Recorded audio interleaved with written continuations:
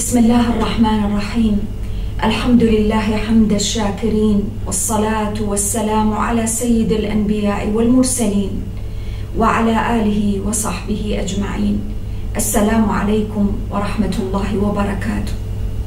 وقفنا في تدبرنا في سورة النور العظيمة عند تلك الآيات التي جاءت تبني الأمن الأخلاقي في المجتمع، واضعة تلك التعاليم والتشريعات والأحكام والآداب لتحافظ على ذلك الأمن الأخلاقي. وفي ذلك تأكيد أن الأمم والمجتمعات إنما تعيش وترتقي وتنهض بقيمة الأمن الأخلاقي فيها، برقي الجوانب الأخلاقية في أفرادها وفي جماعاتها. ثم إن الآيات العظيمة بعد الحديث عن تلك الأحكام جاءت تقرر أن هذه الآيات مبينات، ولقد أنزلنا إليكم آيات مبينات ومثلا من الذين خلوا من قبلكم وموعظة للمتقين. هذه التشريعات وهذه الأحكام وما جاء فيها، هذه الأحكام فيها موعظة للمتقين، فيها مثل ونماذج لمن قد خلا من قبلكم من الأمم، سواء ما وقع على سبيل المثال من حادثة الإفك أو غيرها في المجتمع المسلم الأول، وكيف تعامل معها المجتمع، وكيف شرع القرآن وأنزل الآيات الواضحات لأجل أن يعلم الناس كيف يتعاملون مع أزماتهم ومشاكلهم والتحديات التي يمرون بها، التي في بعض الأحيان قد تأتي من أفراد في داخل المجتمع المسلم. وبعد كل هذه الآيات والتشريعات جاءت الآية العظيمة، آية النور، التي بها سميت السورة سورة النور. قال الله: نور السماوات والأرض، مثل نوره كمشكاة فيها مصباح. المصباح في زجاجة، الزجاجة كأنها كوكب دري يوقد من شجرة مباركة زيتونة لا شرقية ولا غربية، يكاد زيتها يضيء ولو لم تمسسه نار، نور على نور، يهدي الله لنوره من يشاء ويضرب الله الأمثال للناس والله بكل شيء عليم. وضرب الأمثال في القرآن كثير، وهو وجه من وجوه إعجاز هذا الكتاب الكريم وإظهار بلاغته وحسن صياغته. هذه الأمثال يضربها الله للناس لأجل أن تقرب ما لا يصلون إليه بعقولهم وحواسهم من خلال تلك الأمثال التي يأتي بها من عالمهم وواقعهم المحسوس الذي يرونه ويبصرونه. والآية العظيمة وهي تحدثنا عن نور الله سبحانه، الله نور السماوات والأرض، نور الحسي والمعنوي.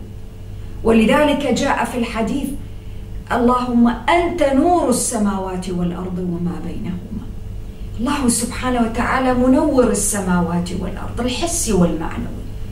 والنور ذكر في كتاب الله كثيرا في العديد من السور والآيات، منها ما يقف بنا عند النور الحسي، ومنها ما يقف عند النور المعنوي، ومنها ما يتناول النور الدنيوي، ومنها ما يتناول النور الأخروي.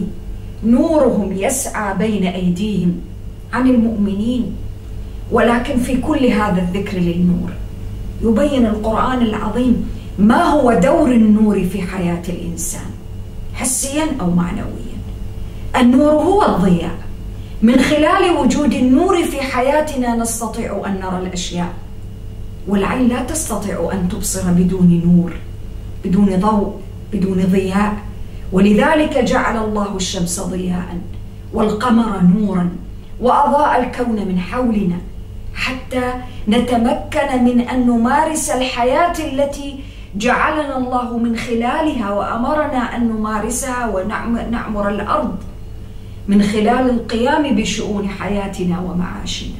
بدون نور لا تستقيم الحياة، بدون الإضاءة والضياء في حياتنا لا نستطيع أن نبصر ما حولنا.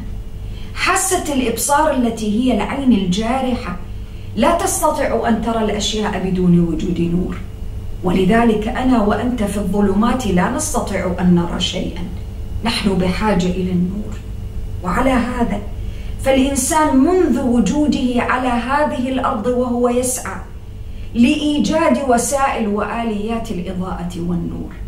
فمن النار التي كان يبحث عنها ويرى من خلالها الأشياء، ومن الوسائل البدائية التي كان يحاول من خلالها أن يخترع أو يكتشف النور، ومن الزيت إلى أشياء أخرى مختلفة. لأجل أي شيء؟ لأجل أن يحصل على ذلك النور الحسي الذي من خلاله يستطيع أن يرى الأشياء، هذا النور الحسي. ولكن القرآن العظيم كعادته يصل بالإنسان إلى الأشياء إلى حقيقتها وعمقها، كما أنك بحاجة إلى النور الحسي لتستقيم الحياة ويستقيم أمر المعاش على هذه الأرض، أنت بحاجة كذلك إلى النور المعنوي، نور البصيرة، نور الشرع، نور القرآن الذي وصفه القرآن بأنه نور، النور الذي نزل مع النبي صلى الله عليه وسلم. هذه التشريعات والآيات أنت بدونها لا تستطيع أن ترى الأشياء على حقيقتها. أنت بدون نور هذه الآيات البينات المبينات وهذه التشريعات لا تستقيم الأشياء في حياتك، لن ترى الحقائق على ما هي عليه في الواقع.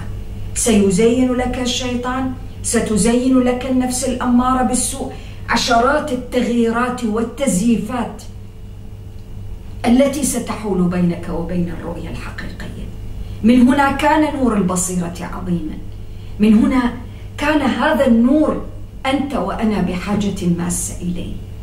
ولذلك ربي سبحانه وتعالى قال: الله نور السماوات والأرض به استنار كل شيء، وبه تستنير القلوب، وبشرعه وتعاليمه وكتابه تستنير الأشياء. من هنا كان لا بد من النور، ومن هنا جاء ضرب المثل بهذا النور. المصباح في زجاجة مثل نوره كمشكاة، المشكاة القوة التي في الحائط حتى يتجمع فيها الضياء والنور، مثل حسي أنت من خلاله ترى كيف يضيء ذلك المصباح، لأجل أن تصل من خلال ذلك المثل الحسي إلى ما لا يمكن أن تصل إليه بعينيك. هذا المصباح في زجاجة، الزجاجة نقية صافية كأنها كوكب دري، يوقد من زيت، الزيت نقي طاهر صافي من شجرة مباركة لا تلفحها لا حرارة الشمس في أول النهار ولا في آخره، حتى يبقى الزيت على نقاوته وصفائه. وهذه النوع من أنواع الزيوت يضيء ولو لم تمسسه نار، نور على نور. ولذلك جاء بعد ذكر هذه التفاصيل في المثل. هذا مثل حسي، ولكن يضرب المثل الحسي لأجل أن تصل إلى المعنى الذي لا تستطيع أن تصل إليه بعقلك أو ببصرك أو بحسك.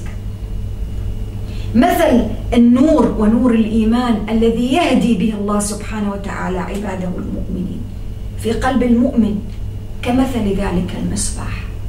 المؤمن فيه فطرة في قلبه، الفطرة التي فطر الله الناس عليها، فإذا ما جاء له نور الشرع والتعاليم الربانية أصبح بذلك نور على نور، نور الشرع والوحي والتعاليم والقرآن والكتاب على نور الفطرة التي في قلبه وفي نفسه وفي ذاته. ولذا ختمت الآية بقوله سبحانه: يهدي الله لنوره من يشاء ويضرب الله الأمثال للناس والله بكل شيء عليم. الله يهدي من؟ يهدي أولئك الذين صفت فطرتهم، أولئك الذين لم تلوث الفطرة فيهم بتلك الملوثات من الأهواء والشهوات والغرائز والنزعات المختلفة، لم تضلها الأهواء، فتأتي تعاليم الشرع فيخضعون ويستجيبون لها، وعلى قدر ما تستجيب وتطبق لتلك التعاليم في حياتك وواقعك، على قدر ما يكون في قلبك من النور، فتزداد بصيرة وتبصرا في الأشياء والحقائق. فإذا ما اختلطت الأوراق وهي تختلط، وخاصة في عصور الفتن، وبات بعض الناس لا يعرف الحق من الباطل ولا يعرف الباطل من الحق، جاءك ذاك النور الذي في قلبك فأبصرت الحقائق، رأيت الحق حقا فاتبعته، ورأيت الباطل باطلا فاجتنبته. هذا النور الذي أنت تمشي به بين الناس، هذا ما عاد نورا في قلبك أنت فقط ولا في حياتك أنت، ولكن أنت أصبحت داعيا إلى النور بأخلاقك وسلوكك ورقيك وتطبيقك لتلك التعاليم التي جاءت في سورة النور وفي القرآن العظيم. تدبر معي هذا المعنى العظيم، هذا المعنى الذي تنتقل به الآية من شيء حسي أنت تبصره في نور المصباح إلى شيء لا تبصره بعينك، والقرآن يبصرك به بهذه الآية ومن خلال ضرب الأمثال، لأجل أن تعيش في النور. أنا وأنت بحاجة إلى النور، ولذلك الإنسان حين لا يكون هناك النور في حياته كيف يعيش في ظلمات بعضها فوق بعض، كما سيأتي عليه الوصف في وصف حياة الإنسان الكافر الذي لا نور له من الشرع يهتدي به، ولا نور للفطرة لأنه طمسها بضلاله، ولا نور طاعة في قلبه لأنه طمسها بذل المعصية وبظلمة المعصية. المعصية لها ظلمة، الذنوب لها ظلمة، تنكت نكتا سوداء في قلب الإنسان، فإذا نكتت كل تلك النكت السوداء أين يكون النور في حياة أولئك الناس؟ هذا النور الذي تحدثني به الآية. ثم تدبروا معي، نحن قلنا أن سورة النور التي بدأت وافتتحت بتلك الافتتاحية التي لم تفتتح بها أي سورة أخرى من سور القرآن، سورة أنزلناها وفرضناها وأنزلنا فيها آيات بينات لعلكم تذكرون. أراد القرآن العظيم بهذه التعاليم والشرائع وفي هذا المثل أن يبين للمسلمين أنك أنت يا مجتمع المسلم حين تطبق تلك التعاليم في واقعك وفي حياتك وسلوكياتك ستصبح منارة للعلم، منارة للرقي الأخلاقي، منارة للأمن الأخلاقي، فتنير للعالم الظلمات التي يعيش فيها. وما أحوج العالم الذي نعيش فيه، العالم المعاصر الذي ربما قد يكون الإنسان زين فيه الشوارع وزين فيه المحال التجارية وزين فيه كل الأماكن وكل المكانات التي يمكن أن يفكر فيها الإنسان أن يخطر على باله، زين فيها كل ما حوله، ولكنه نسي أو غفل أن يزين ما في قلبه وداخله حتى يأتي ويضيء النور في حياته وفي جنبات قلبه. شيء مفقود في عالمنا المعاصر، العالم المعاصر الذي تفنن فيه الإنسان بوسائل الإضاءة المختلفة، في كل يوم يخترع أشكال من الإضاءة ومن الإنارة. هذا شيء عظيم جدا، ولكن القرآن يبين أن العالم بأسره بحاجة إلى النور المعنوي، بحاجة إلى أن ينير داخله كما أنار ما حوله. النور الذي من حولك لا يمكن أن ينفد إلى النور الذي في داخلك.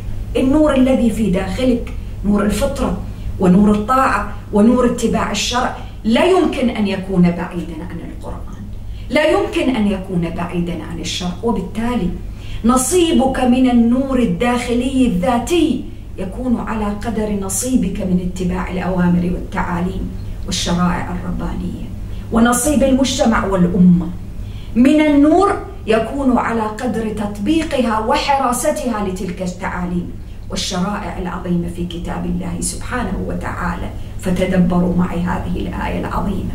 لذا جاءت الآية بقوله عز وجل: ويضرب الله الأمثال للناس والله بكل شيء عليم.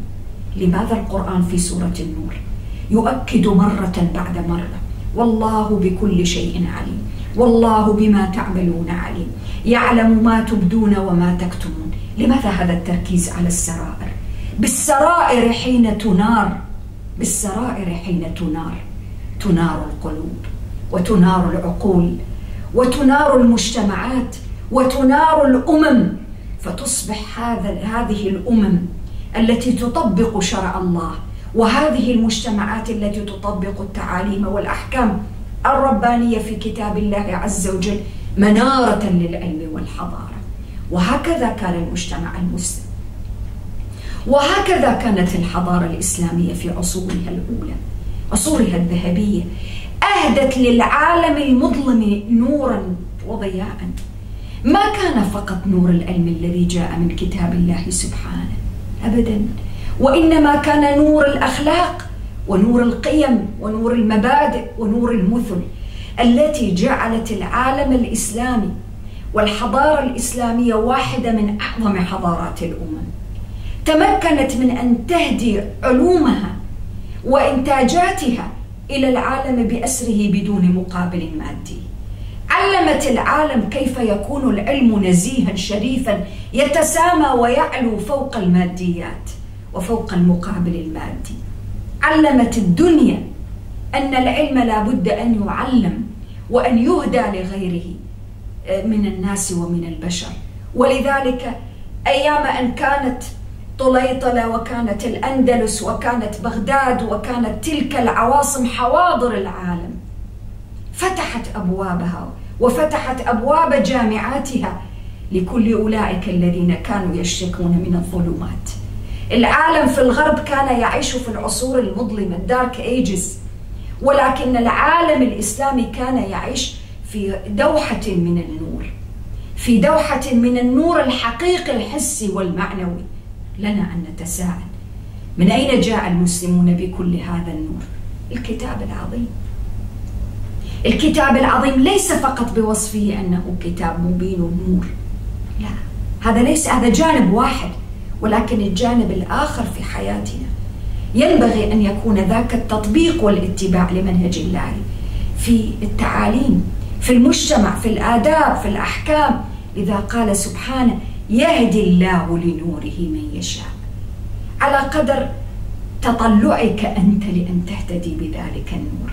النور موجود، ولكن أنت إن أغلقت على سبيل المثال عينك أمام ذلك النور، إن أغلقت عينك أمام النور، أنى لك أن ترى النور أو تبصره؟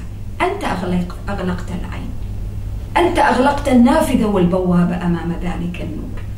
يهدي الله لنوره من يشاء. نور القرآن يهتدي بنوره من؟ أولئك الذين يتدبرون في كتاب الله عز وجل، يقبلون عليه قلبا وقالبا، يقبلون عليه بقلوبهم وعقولهم وبصائرهم وإرادتهم التي تريد أن تنور وتحقق ذلك التعليم الذي جاء في كتاب الله، وذلك الشرع والأمر والنهي في الواقع المعاش، حتى ينار ذلك الواقع بأنوار القرآن العظيم. العيش بعيدا عن نور القرآن يكون عيش في ظلمات الجريمة، ظلمات الجهل، ظلمات الشهوات، ظلمات مختلفة من الشك والحيرة التي يعاني منها العالم بأسره اليوم. كل العالم اليوم بحاجة إلى نور القرآن، ولكن في إشكالية خطيرة، أن المسلمين حين غفلوا عن نور القرآن فما عاد القرآن واقعا في حياتهم، ما عاد القرآن ينير لهم واقعهم الاقتصادي والاجتماعي والأسري والتعليمي والعلمي والثقافي. حين ذهب ذلك النور وخفت النور في حياتهم ما عادوا ولا عاد باستطاعتهم أن يهدوا ذلك النور إلى العالم. خسر المسلمون كثيرا حين غيبوا النور عن حياتهم وواقعهم وسلوكياتهم، فغاب النور، نور الشرع ونور الوحي ونور الإيمان عن العالم بأسره. نظر العالم فلم يرى تطبيقا ولا أنموذجا لمجتمع مسلم منار بنور الشرع وتعاليمه وتطبيقاتها، فكيف له أن يسير وراء ذلك النور؟ فإذا بالعالم بأسره اليوم يعيش في ظلمات، ومنها كذلك عدد من المجتمعات المسلمة، وعدد كذلك من البيوت المسلمة التي ما عاد لنور الإيمان ونور التشريع في حياتها ما يمكن أن يقوي النور أو يعضده فيها. هذه المعاني العظيمة وذاك الربط. تدبروا معي في الآية، آية الله نور السماوات والأرض جاءت بعد قوله عز وجل ولقد أنزلنا إليكم آيات مبينات ومثلا من الذين خلوا من قبلكم وموعظة للمتقين. والآية التي جاءت بعدها في السورة قال في بيوت أذن الله أن ترفع ويذكر فيها اسمه يسبح له فيها بالغدو والآصال. ما بين آيات القرآن وما بين البيوت التي رفعت بذكر الله سبحانه وتعالى. توسطت آية النور لبيان أي شيء، أن الأماكن والبيوت ترفع بذكر الله سبحانه وتعالى. فإذا كان البيت الذي هو من حجر وطوب وبنيان حسي يرفع بذكر الله سبحانه وتعالى في بيوت أذن الله أن ترفع رفعة معنوية وحسية كذلك، بيوت الله المساجد يرفع شأنه بأي شيء لأنه يذكر فيها اسم الله، فما بالك بالقلوب التي يذكر فيها اسم الله سبحانه وتعالى؟ كيف يكون شأن هذه القلوب؟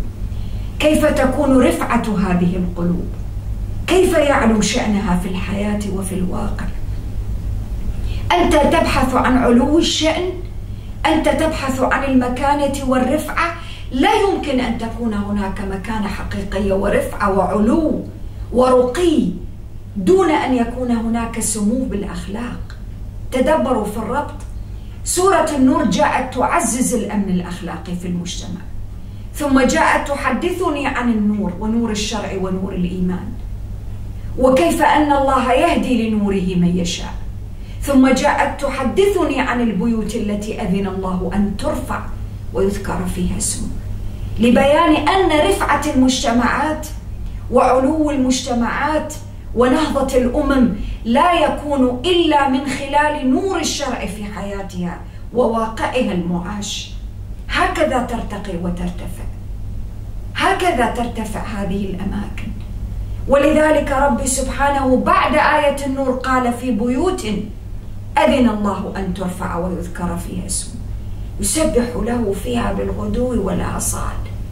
لماذا جعل لهذه الأماكن والمساجد والبيوت بشكل عام التي يذكر فيها اسم الله، لماذا جعل لها هذه المكانة؟ لماذا جعل لها هذا الرقي؟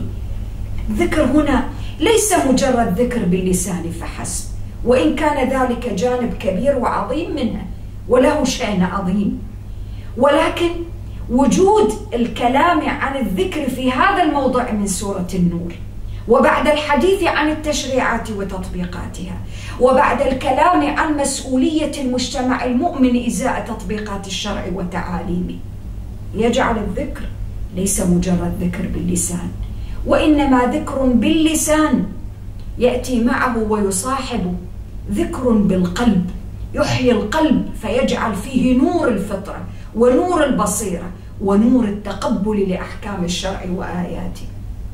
وإذا بذلك النور يشع على الواقع الذي أنت تعيش فيه. هذا ما عاد فقط بيت واحد من بيوت الله، انتشر وعم ذلك النور أرجاء البيوت التي من حوله.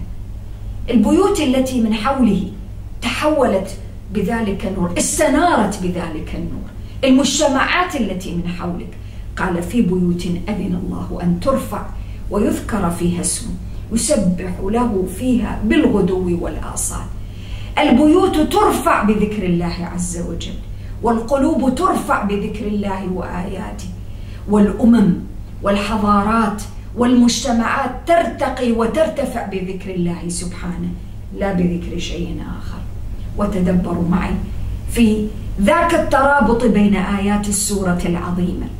قال رجال لا تلهيهم تجارة ولا بيع عن ذكر الله وإقام الصلاة وإيتاء الزكاة يخافون يوما تتقلب فيه القلوب والأبصار. المسألة ما عادت مسألة مساجد فحسب، المساجد يذكر فيها اسم الله وتقام فيها الصلاة. وتدبروا معي، قال رجال لا تلهيهم تجارة ولا بيع عن ذكر الله. الحديث هنا ليس فقط عن مساجد، ولم يختص فقط ولا تختص بيوت الله بالمساجد فحسب، وإن كانت هي واحدة من أعظمها، ولكن هي كل البيوت التي تشكل البيوت المسلمة في المجتمع المسلم التي يقام فيها شرع الله. الذكر ليس مجرد ذكر، وإنما أن تخضع الجوارح بأسرها لأمر الله وتعاليمه. لا تليهم تجارة ولا بيع عن ذكر الله. إذن هو يزاول التجارة المطلوبة، ويزاول العمل، ويزاول البيع والشراء، ولكن القلب سكن فيه ذكر الله، فما عاد فيه ذكر للدنيا، يشتغل بجوارحه بالدنيا والأعمال الدنيوية التي جعلها مطية وقنطرة للآخرة، ولكن القلب ما عاد فيه شيء يسكن إلا ذكر الله سبحانه وتعالى. تدبروا في هذه المعاني العظيمة. وإذا سكن الذكر قلب المؤمن أقام الصلاة وآتى الزكاة وخاف الله عز وجل، فإذا ما خاف الله عز وجل قدم أحسن العمل، قال ليجزيهم الله أحسن ما عملوا ويزيدهم من فضله، والله يرزق من يشاء بغير حساب. تدبروا في هذا الترابط في الآيات العظيمة. الآيات لا تحدثني فقط عن ذكر، تدبروا في الربط، الآيات مترابطة. هذه الآيات التي ختمت بقوله عز وجل ليجزيهم الله أحسن ما عملوا، وأحسن العمل أخلصه وأصوبه، أن تسير فيه وفق ما أمر الله عز وجل. الآن اربط بين هذه الآية العظيمة وبين ما سبقها من تشريعات وأحكام في سورة النور. بمعنى آخر، المطلوب منك حين يعمر ذكر الله سبحانه وتعالى، حين يعمر الذكر قلبك، المطلوب منك أن تقدم أحسن العمل في واقعك. أحسن العمل لا ينحصر فقط في الصلاة وإيتاء الزكاة. العبادات جوانب عظيمة لها قدر وشأن عظيم، ولكن هذه العبادات كذلك هي التي ستكون عونا لك ودافعا لك لأجل أن تحق الحق في مجتمعك وواقعك، لأجل أن تنفذ ما أمر الله به في السورة، حين قال سورة أنزلناها وفرضناها وأنزلنا فيها آيات بينات لعلكم تذكرون. القرآن جاء ليطبق واقعا، القرآن جاء لينزل في واقعك حتى ترتفع وترتقي به أنت وأنا، حتى تنهض به المجتمعات والأمم. تدبروا في الترابط بين آيات القرآن، كل آية تسلمك إلى الآية التي بعدها. الله نور السماوات والأرض، فإذا سكن النور قلبك، نور القرآن ونور الفطرة ونور الشرع ونور الإيمان ونور التعاليم ونور الشرائع التي سكنت في واقعك، أضاءت في كل ما حولك، في بيوت أذن الله أن ترفع، وسترفع تلك البيوت بذكر الله الذي عمر في قلبك. فما عاد القلب فقط بوحده وبذاته هو الذي يكون وعاء لذلك الذكر، وإنما أصبح كل الواقع ذكر لله سبحانه وتعالى. كيف يتحول الواقع إلى ذكر الله عز وجل؟ حين تطبق فيه الأحكام والتشريعات والآداب ليل نهار، حينها يكون ذلك البيت وتلك البيوت مرتفعة الشأن، عالية القدر، عظيمة المكانة والمنزلة. ولذلك ما تعود الأشياء ولا تصبح الأشياء الأعمال الدنيوية، وليس هناك فصل. نحن ليس لدينا في الشرع أعمال دنيا وأعمال آخرة، كلها إذا صدقت فيها النيات ووافقت شرع الله أصبحت أعمال أخروية. أنت حين تعمر وتزرع وتعمل وتذهب إلى المصنع وتذهب إلى هنا وإلى هناك، أنت تعمر، ولكنك حين تعمر ينبغي دوما وأبدا أن يبقى قلبك عامرا بذكر الله سبحانه، حتى لا تلهيك التفاصيل، حتى لا تشغلك تفاصيل الحياة وكسب المعاش عن الغاية التي لأجلها خلقت. تبقي التوازن في حياتك، وكيف تبقي التوازن في حياتك؟ بالخوف. قال يخافون يوما تتقلب فيه القلوب والأبصار. أنت بحاجة إلى الخوف، أنت بحاجة إلى استحضار ذلك اليوم الذي تتقلب فيه القلوب والأبصار. وتدبروا في الربط. لما اختار القرآن العظيم هذه اللفظة في وصف ذلك اليوم؟ قال تتقلب فيه القلوب والأبصار، من شدة الخوف والهلع، حتى يجعلك مرتبطا كذلك بالواقع الذي أنت تعيش فيه. واقعك حين تتقلب فيه الفتن وتقلبك تتقلب فيه القلوب والأبصار. ما الذي يثبت القلوب والأبصار؟ الشرع والوحي. قال ليجزيهم الله أحسن ما عملوا. كيف يستطيع هؤلاء من المؤمنين أن يقدموا أحسن العمل وأخلص العمل وأصوب العمل في ظل كل تلك التحديات؟ شرع الله سبحانه، القرآن الوحي الذي سكن القلوب والعقول والبصائر فثبتها على ما يحب الله ويرضى. قال ويزيده من فضله، والله يرزق من يشاء بغير حساب. العالم، كل العالم بحاجة إلى هذا النور، ولكن الإشكالية كما ذكرنا أن مجتمعات المسلمين في كثير من الأحيان حين خفت فيها نور الشرع والتطبيق والتنفيذ لها ما عادت تستطيع أن تنير طريق الحياة لنفسها لأفرادها، ناهيك عن أن تنيره للعالم بأسره. العالم الذي ينتظر، العالم الذي يعيش في الظلمات. وتدبر في الربط. قال والذين كفروا أعمالهم كسراب بقيعة يحسبه الظمآن ماء، ثم بعد ذلك في المثل الذي يليه قال أو كظلمات في بحر اللجي يغشاه موج من فوقه موج من فوقه سحاب، ظلمات بعضها فوق بعض. لما الحديث عن الظلمات مقابل النور؟ ظلمات الجهل والفتن والشهوات والسعار المحموم في الجري وراء الشهوات والغرائز والنزوات التي يعاني منها العالم بأسره. تدبروا في التقابل والتضاد.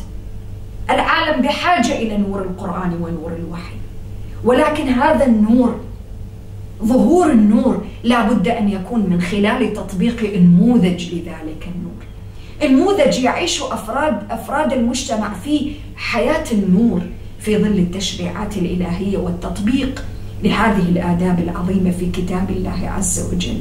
هذا الفضل الحقيقي، هذا الترابط بين الآيات العظيمة في سورة النور ليجعل حياة الإنسان المؤمن، الفرد والمجتمع، نور على نور.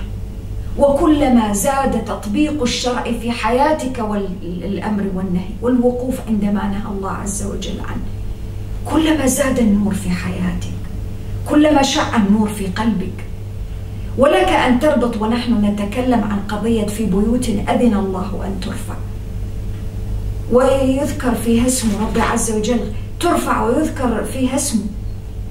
هذه البيوت التي أذن الله لها أن ترفع، ترفع فقط بعلو البنيان؟ ترفع فقط بما يضاء فيها من مصابيح غاية في الأناقة والفخامة؟ أم أنها ترفع بذكر الله، الغدو والآصال، الحفاظ على الصلوات، الحفاظ على ذكر الله وتلاوة القرآن فيها، حتى تصبح تلك البيوت منارات للعلم والحضارة.